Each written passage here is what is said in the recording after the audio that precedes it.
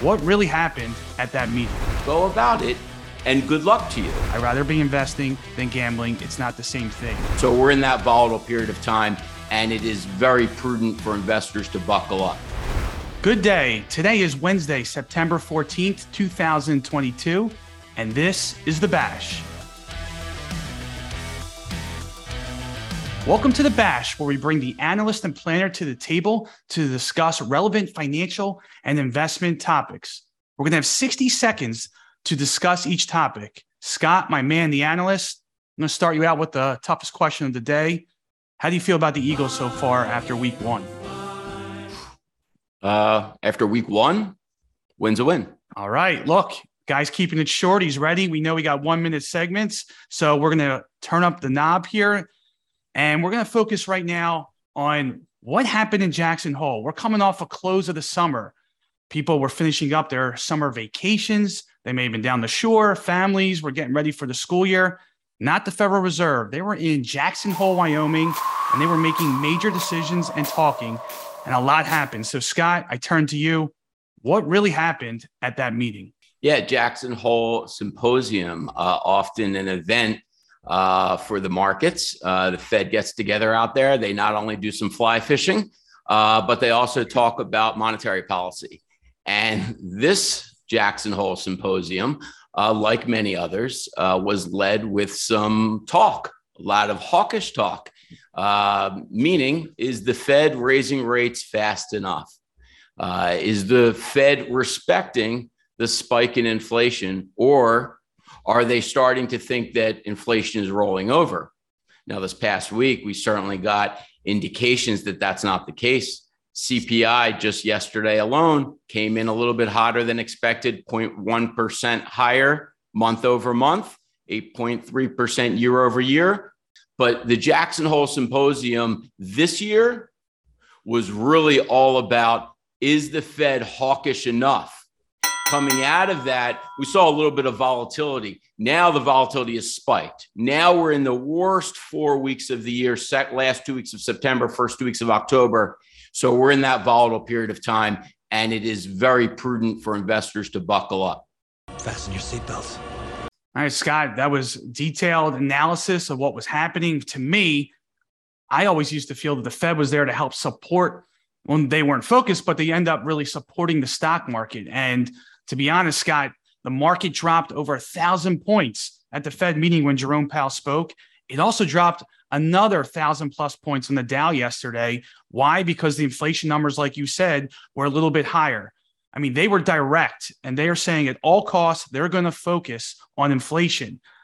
Jerome Powell quoted saying, taming high U.S. inflation will inflict pain on American families and businesses. I mean, listen to that quote. That is direct. I mean, he is the new Clubber Lang out there. Pain. He's telling us we're going to have to handle the best we can when it comes to investing and dealing with the economy, because right now they're going to do whatever it takes to slow down growth. And the future of raising rates, we now need to potentially look into repricing of rate hikes. But I also want to point out, as we always say, the stock market is about the future. It's acting as if we're slowing the economy down already. And in the future, when rates may come down or inflation is lower, don't be surprised if then the market recovers faster than the economy does. So I always like to point out the stock market is a future indicator. I weep for the future. You're exactly right, Matt. And the stock market is not one of the mandates on the Fed. Unemployment and taming inflation pricing. So let's move on a little bit, though. Let's get off of that topic. And let's move on to a little bit of a strategy perspective on how we manage money, specifically rebalancing. I'd like to hear from you on your thoughts on rebalancing and how you use it within our practice and our clients. All right, Scott, you read my mind. You want a definition? You've got it. Rebalancing. It involves periodically buying or selling the assets in a portfolio to regain and maintain that original desired level of asset allocation. Why do we do this? Scott, the market moves in cycles. So when you look and we meet with 401k participants and we look at their overall strategy, I want to take you back to science class. Visualize that periodic table and that chart, elements and the colors, or even most recently watching Breaking Bad.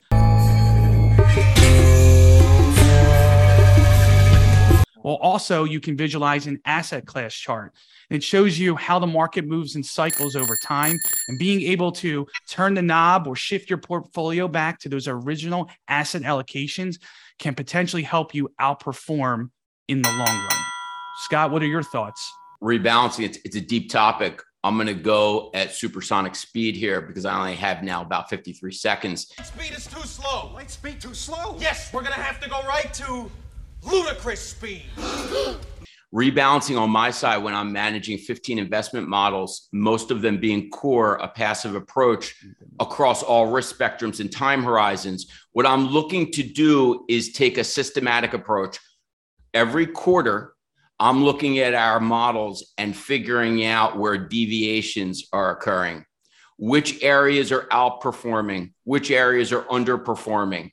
How could I be able to rebalance to the original mix of what we're recommending and be able to do so without too much touching, without too much behavioral finance, because even managers make many emotional and cognitive errors. You once told me don't get emotional about stock, Gordon. So my side with rebalancing, it's very methodical. But in terms of the philosophical approach, I take a micro, a bottom up, where I'm looking at an industry-based analysis and evaluation of the business cycle. Where are we right now? Hey, there you are. Well, hi, do I know you? No, but that's where you are. You're there. That will allow me to determine, are there areas of opportunity or are there areas within the models that I should consider reducing or eliminating completely? Scott, you used the word opportunity. So I'm going to shift back to the market and we want to focus on opportunity. In 2022, let's be honest, the stock market's pretty much been a roller coaster. We had a bear market. Then we were rallying 50% off the bottom in July into early August. And now we've had that recent pullback again that we spoke about earlier. So Scott, I'm going to turn to you as you're talking about rebalancing and opportunities. Where do you see opportunity right now in the stock market? My first question right back at you is, what's your time horizon, whoever I'm speaking to? Is it hourly, daily, weekly, monthly, quarterly, annual, years? Because that's a huge problem. Right now, you're in these next 4 weeks, as I said before, roughest time for the market. We're having our midterm elections coming up. We have a very high inflationary data points that are coming out, and we're in September, last 2 weeks of September. So certainly in the very short term, investors that could see the forest through the trees and can look out 3 years will be able to find opportunities. What's that smell? A cologne? No. Opportunity. But to answer your question specifically, we're defensive. We want to own areas of the market that are going to do well regardless of the economy. If we do experience a recession in the future, in 2023, you want to be positioned to be owning areas that are lowly correlated with a defensive approach like healthcare. For example, my wife had a doctor's appointment today. The stock market went down 1,300 points yesterday. I didn't tell her not to go to her doctor's appointment. There's certain things that we do regardless. Coming to work, I needed more gas in the car. I stopped and filled up regardless.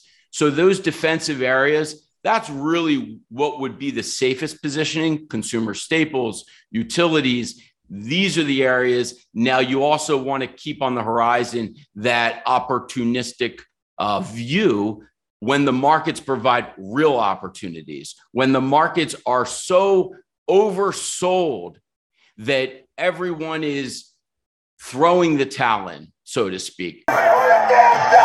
That's when you really want to be looking for those opportunities. And now may not be that time if you're a short-term investor. All right, Scott, I mean, you're the analyst here, and two things. I'm not going to fight you, and I'm not going to fight the Fed. So when I look at opportunities to add on to what you're saying, I'm just going to focus here on the short term and defensive, large cap value, areas where the price to earnings ratios have been low.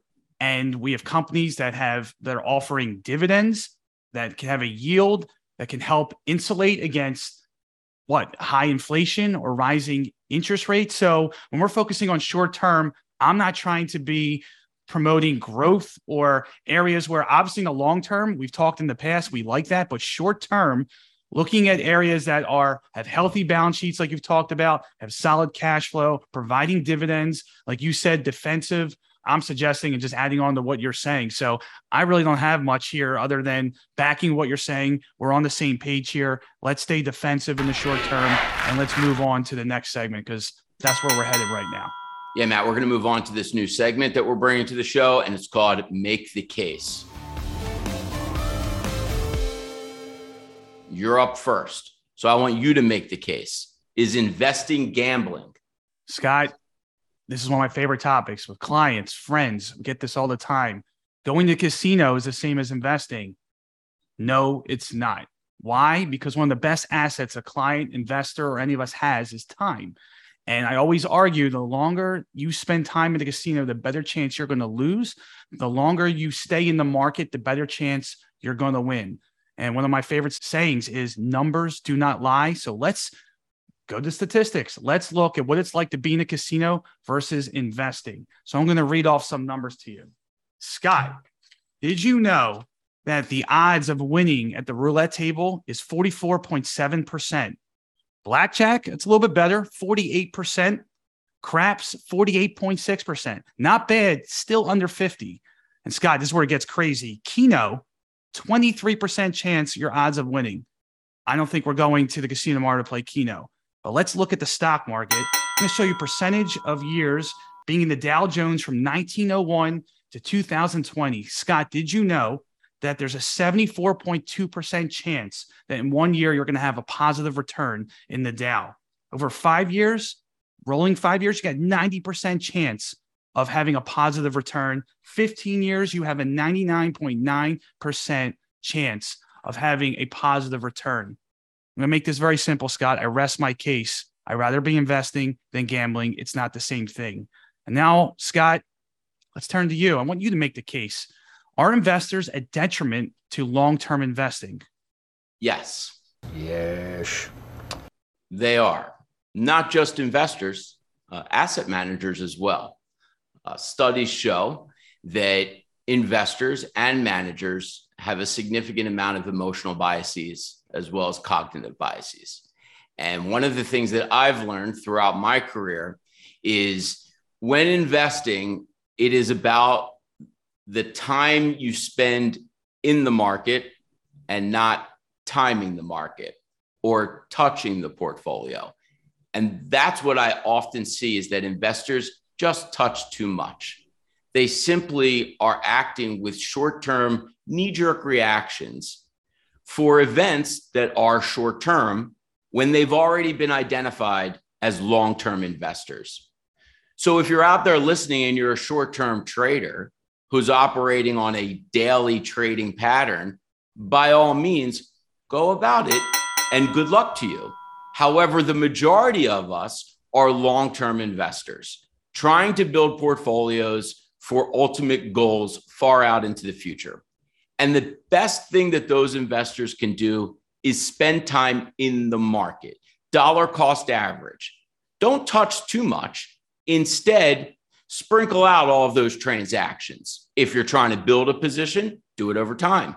If you're trying to liquidate a position, do it over time so that all of the biases that we all have will fall off the table. A little bit more than 60, but I think it's going to do. Great point. I like that you made the case there. And what I think I've learned today is don't mess with the Fed. They know never to screw with me. Stay in the market. And Scott, are you going to be going away the end of next August when the Fed meets in Jackson Hole, or are you going to be glued to the TV? I have a lot of practice in fly fishing. I just want everyone out there to stay safe and stay the course. So let's wrap this up as usual. Scott, great job. My man, the analyst. And to all the investors out there, don't forget to stay focused, stay disciplined, and stay tuned for the next episode of The Bash. The opinions voiced in this podcast are for general information only and are not intended to provide specific advice or recommendations for any individual. To determine which strategies or investments may be suitable for you, consult the appropriate qualified professional prior to making a decision.